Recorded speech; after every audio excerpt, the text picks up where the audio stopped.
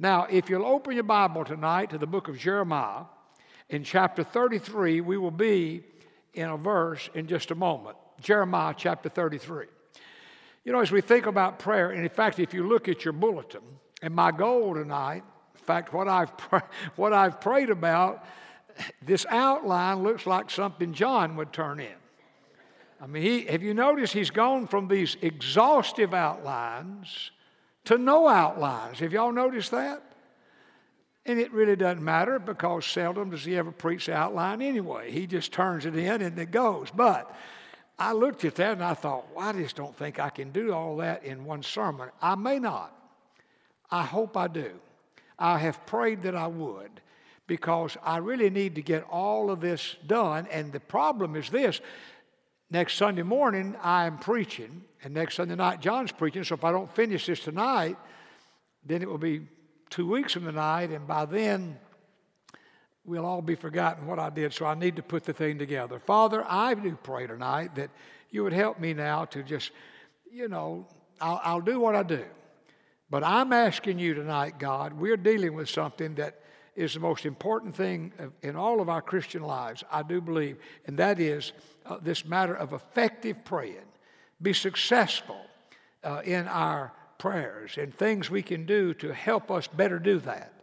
And Lord, I'm a learner in the process, but I thank you for the things that you have put upon my heart and in my heart to share. And I pray tonight that, God, what I share will be helpful and it will help each here, and maybe some in one way and some in another, to actually be more effective in their praying, is my prayer in Jesus' name. Amen. You know, whatever the subject, the best example to look is Jesus. And what a true statement that is when it comes to this matter about prayer. Now, as you read the Gospels, Matthew, Mark, Luke, and John, thinking about prayer, you're just reading the Gospels, and that is on your front burner. And you say, I'm going to read about the prayers that Jesus prayed. What did Jesus actually pray? Now listen very carefully. You may want to jot this down in some blank space that you have in the bulletin, for it's not in the outline part. But the fact of the matter is, if you read Matthew, Mark, Luke, and John, you only find 6 instances where you have the words that Jesus prayed. Now you need to hear that very carefully. I didn't say he just prayed 6 prayers. I said you find only 6 instances where in the Bible you actually read the words that Jesus prayed. And I won't go through all of that, but for example, in the Garden of Gethsemane, that's one instance. But you'd have to read Matthew, Mark, and Luke to get the whole picture, because in the Garden of Gethsemane, he actually prayed. You have the words that he prayed of 3 different prayers, but all that's one instance. On the cross, that's another instance. Jesus prayed 3 prayers on the cross. You have to read more than one gospel to get all 3 of them. But then in addition to those 2 instances, there are 4 other instances where you actually read what Jesus said. Well, for example, John 17, that's the prayer that he really prayed to the Father, the whole chapter. Well, then there are others. You have a total of 6. Now, in addition to these 6 instances that you have of the actual words that Jesus prayed, there are 9 other references in the gospel of Jesus praying. Now, in those 9 instances, you don't read the words he prayed, but you just read about his praying. For example, at the Last Supper, we read where Jesus prayed. We read about Jesus' prayer at the supper on the Emmaus Road. That would be a very good sermon. That's a very interesting little verse that tells us about Jesus praying and then breaking the bread. But the Bible doesn't tell us what he prayed. We don't know what his words were. But it's very interesting. It's very exciting. It'd be a good sermon series, just the prayers of Jesus, what Jesus prayed to his Father, to God the Father. But that was just part of his prayers. The other part of his prayer life was listening to what God the Father said to him. And this is what I want us to dwell on here tonight. You see, that is the other part of our praying. One part of our praying is what we say. And the other part of our praying is what we listen and hear God say back to us. And that is what we're going to deal with. Now, if you take your bulletin very quickly, we can go through this first part very, very easily, I think. I want to give you two foundational truths for effective praying. Two foundational truths for effective praying. And the very first one is effective prayer occurs when we talk to God and when we listen to what God says to us. That's so very important. Like, how do you pray effectively? Well, you talk to God. And then what do? Then you listen to what God has to say to you. Now, an example of this on prayer is in Jeremiah chapter 33. If you look with me in Jeremiah chapter 33 and look in verse 3. God said to Jeremiah, he said, call to me. That's what prayer is. And then what does God say? He said, and I will answer you and show you great and mighty things that you do not know. So in this one little verse, and I chose the verse in Jeremiah to illustrate what I'm talking about. This whole idea of effective prayer is what? Is we talk to God, and then we listen to what God has to say to us. Now here comes the question. When we're talking to God, like, maybe that's the hang up. Maybe that's a little wall for some people. Like, what do you say when you talk to God? Well, I want to give you some words, and I wish you'd just jot them down. You may have already encountered these words, maybe in a different order, but I'm going to give them in this order. First of all, I wish you'd jot down the word confession. I think that is the beginning place always when we begin a prayer to God. We begin to confess to God. You say, what do we confess to God? First of all, confess your sins to God. It will just change everything else about this prayer time. Just be honest with God and confess your sins. In the Gospel of Luke, in chapter number 11, Jesus taught us to pray, and he said, you pray, forgive us our sins. That's the starting place. In 1 John, in chapter 1, verse 9, the Bible says, if we confess our sins, God is faithful and just to forgive us of our sins and to cleanse us of all unrighteousness. What does that word confess mean? It means you agree with God. This whole idea of confessing your sins to God is not like saying, God, I know you don't know this, but let me tell you what I've done. Let me tell you what I've thought. Let me tell you what I've not done. No. God knows everything we've done. Confession means we just agree with God. God, I want you to know I agree with you. My attitude has been rotten. God, I just want to agree with you, and you just confess that sin. To me, that is the starting place. Now, under confession, I think there's a second matter. Confess this to God, that God, I want to confess to you that I understand without you, I can do nothing. That is so very important. Jesus said, you might jot down the verse, in John chapter 15, verse 5, Jesus said, he said, apart from me, you can do nothing. And I've just learned in my own prayer life, we're trying to, whether it be something we're trying to make progress on in the church or something we're trying to get done or whatever it may be, I first want to ask God to cleanse me of all my sins so I can be filled with the Holy Spirit. But then I want God to know that I understand. God already understands it. But I want God to know that I understand apart from Him, I can do nothing. I can do nothing. And that is the great way to begin our prayer. Number 2 word is the word praise. Listen carefully. You just praise God for who He is. Not for what He has done for you. That's another matter. You praise God for who He is. And you think of His attributes, all of His qualities, all of His characteristics, and you praise God for that. The third word is the word thanksgiving. Here's where you thank God for things He has done for you. And I just think of it in that way. And I have 3 P's, and sometimes I go beyond that. But here are my 3 P's. I thank God, first of all, for His physical blessings. I don't take for granted that He has blessed me physically. And none of us should do. That's just a thing God, I think, needs to hear every day. And then I thank God for my possessions. The Bible says everything we have is a gift from God. And so I thank God for my possessions, far beyond anything I ever certainly deserve, but far beyond anything I ever imagined.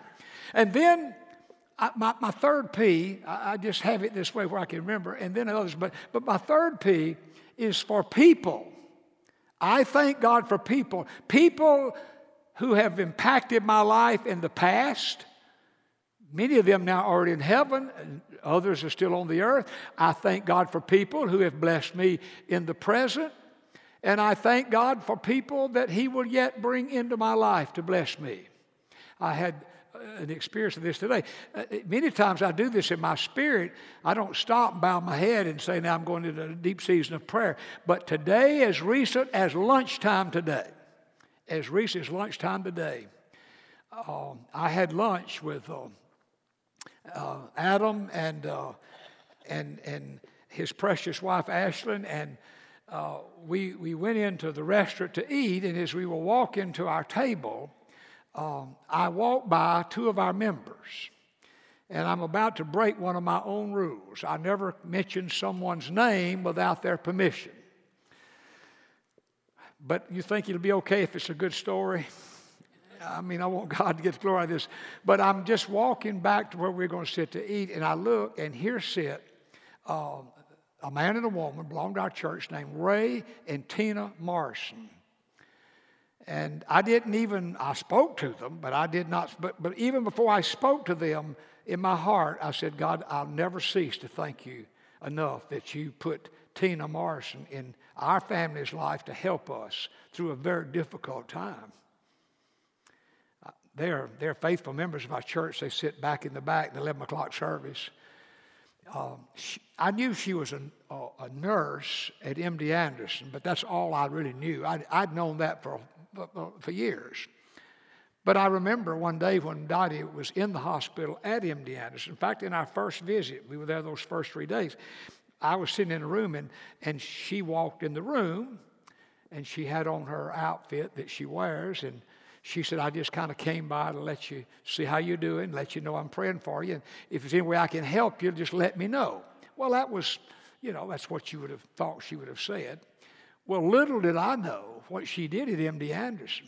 You may not remember, but during Dottie's second chemo treatment, we were back in the hospital again for 3 days and nights. But then when we got to the third chemo treatment, and the fourth and the fifth and the sixth, from the third on, Dottie no longer was put into the hospital. They moved her then to what's called outpatient chemo.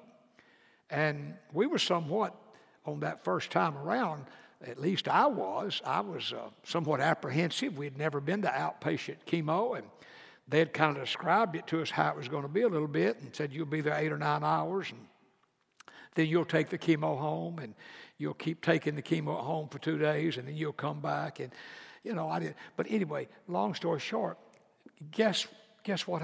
What I didn't know was they have that big old outpatient chemo. It's a whole floor, and it's they call them quads. There'll be a bunch of rooms going this way and that way and that way. Well, she's over one of these quads, and so when we go into the room, and someone took us into this little room, in walks Tina Morrison, and she said, I've assigned myself to be the one to give you chemo today. And all the way through that chemo. Now, she wasn't always the one that did it, but she was on duty the whole time. She's supervisor over that group. But she just kind of mothered us through that thing, and we just always felt so good knowing she was there. And I will never cease to be thankful. And so today, I'm just simply saying, I'm just going into a restaurant to eat. The last thing's on my mind is anything like, and I look at her, and I said, God, I'm preaching about it tonight. God, I just want to thank you right now for Tina and what she has meant in her kindness, encouragement during a very difficult time. Now, I think it's okay. I'll share that story. If you think it's okay, would you say amen? All right, Tina, when I see you, if you didn't like it, I just got all their approval too. Okay. Now, here's the point. There is a point. You see people every day.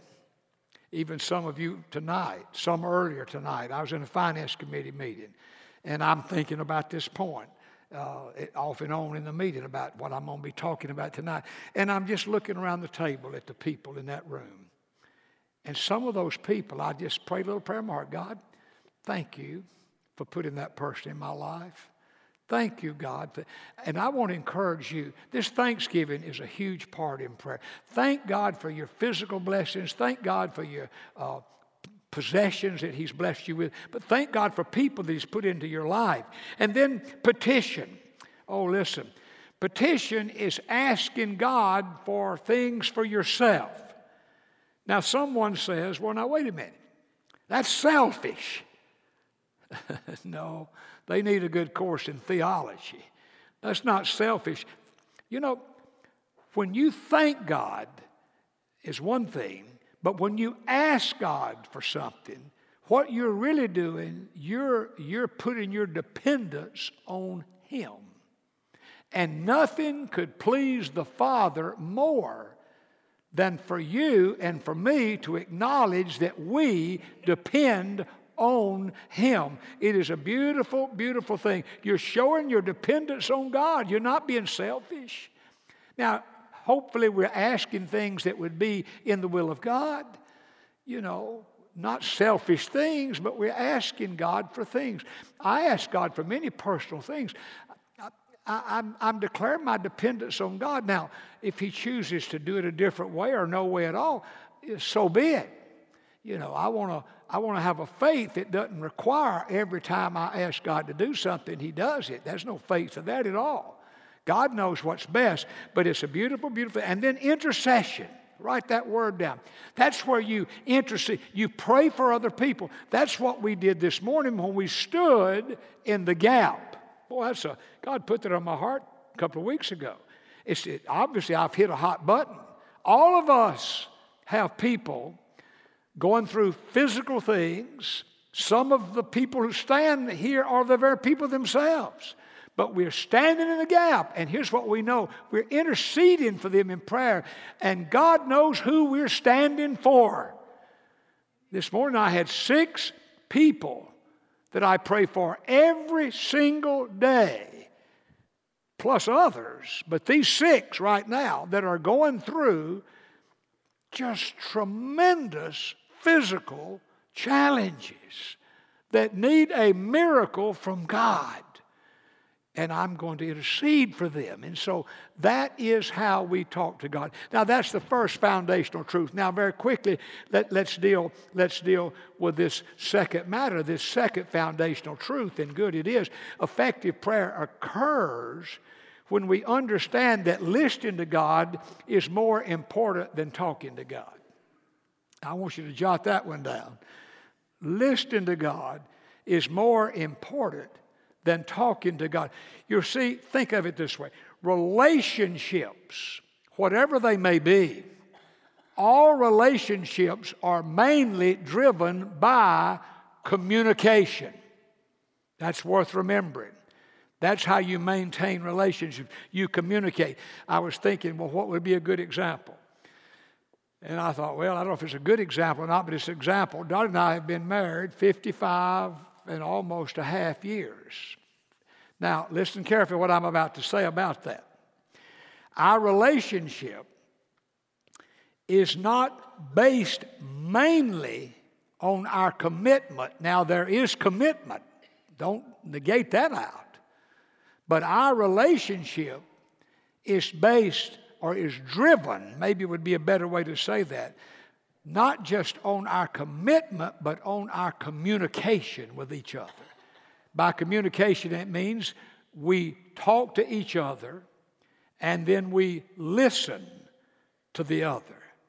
And what I'm saying is this, in relationships, whether it be in marriage or at work or in whatever gathering it may be, any relationship, the thing that drives that relationship mainly, that makes it the best it can be, is that we talk to the other person, but we listen back. It's a two-way street, and that is so very essential when we get into this matter of relationships. Now, that is true not just in marital relationships or friendship relationships or business relationships. It's even more true with God.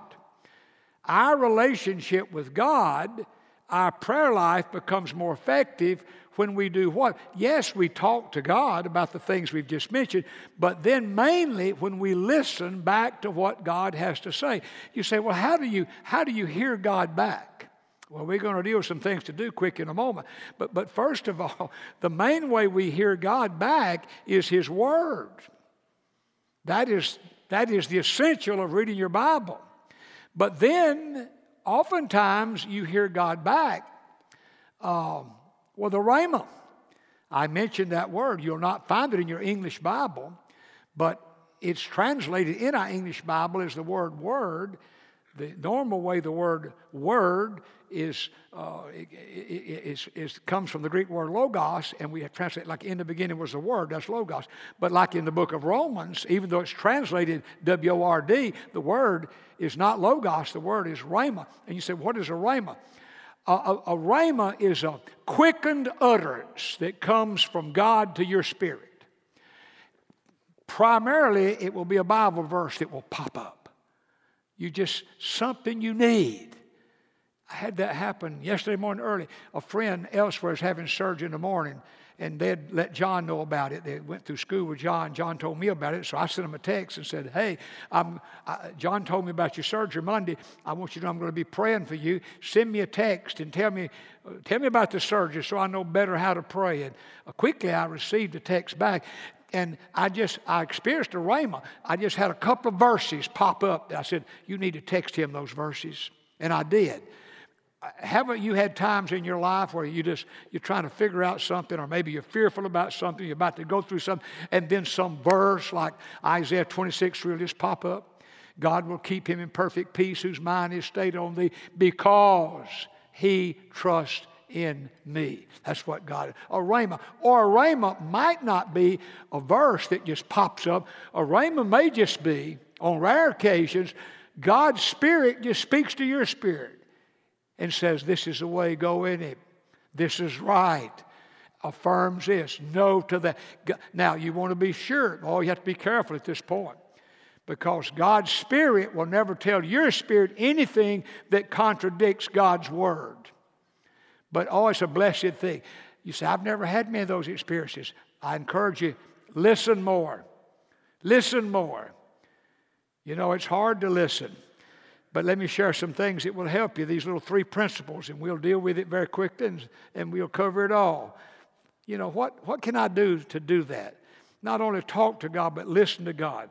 Maybe that's an area where you have a hard time. I hear John say sometimes, I heard him in a sermon on the radio the other day, saying, just find a time where you just sit, and you have everything else off, and you just sit and just listen to what God's going to say to you. And sometimes in John's sermons, I'm not betraying anything he said personal. I've heard him allude to, sometimes he'll take 30 minutes just to sit and listen to what God says. Well, what can we do to better listen to God? Well, first thing, be still and quiet before God. That is easier said than done. Could I have an amen to that? Be still. Oh my gracious! In our noisy society, it's hard to find somewhere to be quiet. Just noise everywhere. In fact, we get nervous if there's not noise. Like in church, if I just were to stop for like 30 seconds and not anything be said, everybody gets fidgety. Because we do better if there's a lot of noise. But be still and quiet before the Lord. Put your phone down. If you've got your cell phone and every time you get a text, that little beep, beep, beep, beep, you're going to have a hard time listening to God. Turn the television off. Do whatever you need to do to be to be still and quiet before the Lord. Number 2, and you're going to need to add a word in your bulletin that's left out. Do not be in a hurry in your prayer time. If you would just take your bulletin and write that word prayer right before the word time. Somehow it didn't make it. You know, do not be in a hurry in your prayer time. You know, that's alien to who we are and how we live because everything's in a hurry. We live in a world where everything is faster and faster. About anything you want can be delivered at lightning speed. Have you noticed that? Dottie Dottie's not been able to go in the stores very much in the last 10 months to buy things. It's really helped our cash flow until she figured it out. I can do it online. And she's become very good at that. The other morning, she ordered a pair of tennis shoes. Well, it was about midday the day she did it from a place called Zappos. And when she hung up, she said, now they'll be here tomorrow. I said, it was after lunch when we ordered things. I said, you just ordered them and they're going to be here tomorrow. She said, going to be here tomorrow. Well, the very next night, they normally come before real dark, but we heard something like something was thrown down our front door. It frightened me, and she said it'll be Zappos. It was Zappos. I mean, like everything, like entire movies can be downloaded in minutes. Books can be uploaded in seconds, whole book. Everything is like that.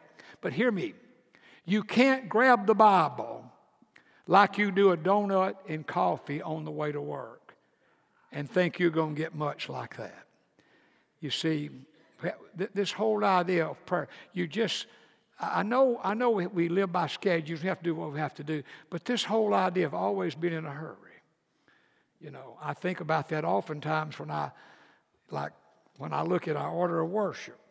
And we have to have an order of worship. I'm not being critical of that, but like it's 6:08, we're going to do this. 6:15, we're going to do this. 6:17, we're going to do that. 6:27, we're going to do that. 6:29, we're going to do this. 6:32, we're going to do this. 6:41, we're going to do this. 7:03, you're going to give invitation. Well, I've already missed that. 7:05, and then we. And I'm not being critical of this. God's not a God of confusion. But then like before I come out, I said, now, Lord, we just pray that your spirit today would not be bound by anything and just have freedom to do whatever he chooses. And then we look at this thing. Well, God, do that, but do it by 6:17, 6:29. Now, we got to have this. I understand. But we're not bound by it. Obviously, I'm 10 minutes late right now. And that's okay. I'm doing the best I can, but I'm about to wrap up. But I'm saying when it comes to prayer, and sometimes we have to, we know we don't have long to pray. It's not, you don't have to have 2 hours to have a prayer. You know, during the day, I have a little moment prayers about many things. But in our serious prayer time, if it's where you can, if you can do it when you're not in a hurry, you don't have to finish by this time or that time. Just let the Spirit lead. It will just be a better prayer. And then, number 3, jot this down, set aside set times with God. Now, I believe that strongly. If I don't have a time that I have set aside before I go to bed tonight, that I'm going to have my time with God in the morning, it just probably is not going to happen. Now, we're all different. You know, some people say, I just kind of go with the Spirit. Well, if you're effective that way, you just keep on going with the Spirit. But I just need to know what I'm going to, like I know what I've got to do tomorrow, just like you do.